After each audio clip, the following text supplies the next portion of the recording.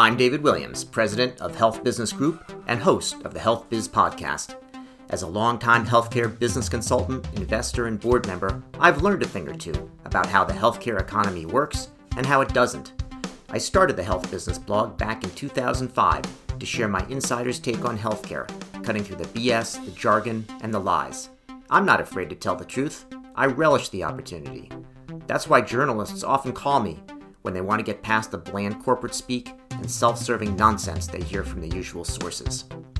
I started recording podcast interviews with healthcare entrepreneurs, policymakers, and pundits in 2007, and I've posted over 100 on my blog. I've interviewed the CEOs of big healthcare companies, state governors and agency heads, and the leaders of nonprofits. I have a particular fondness for introducing entrepreneurs who are attacking tough problems in healthcare.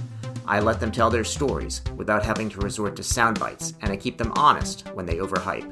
Over the years, I've done interviews about digital health, direct primary care, drug abuse, medical tourism, clinical trials, recreational marijuana, diabetes, and much more.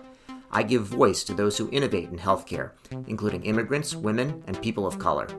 For many years, I've included my interviews as part of the blog.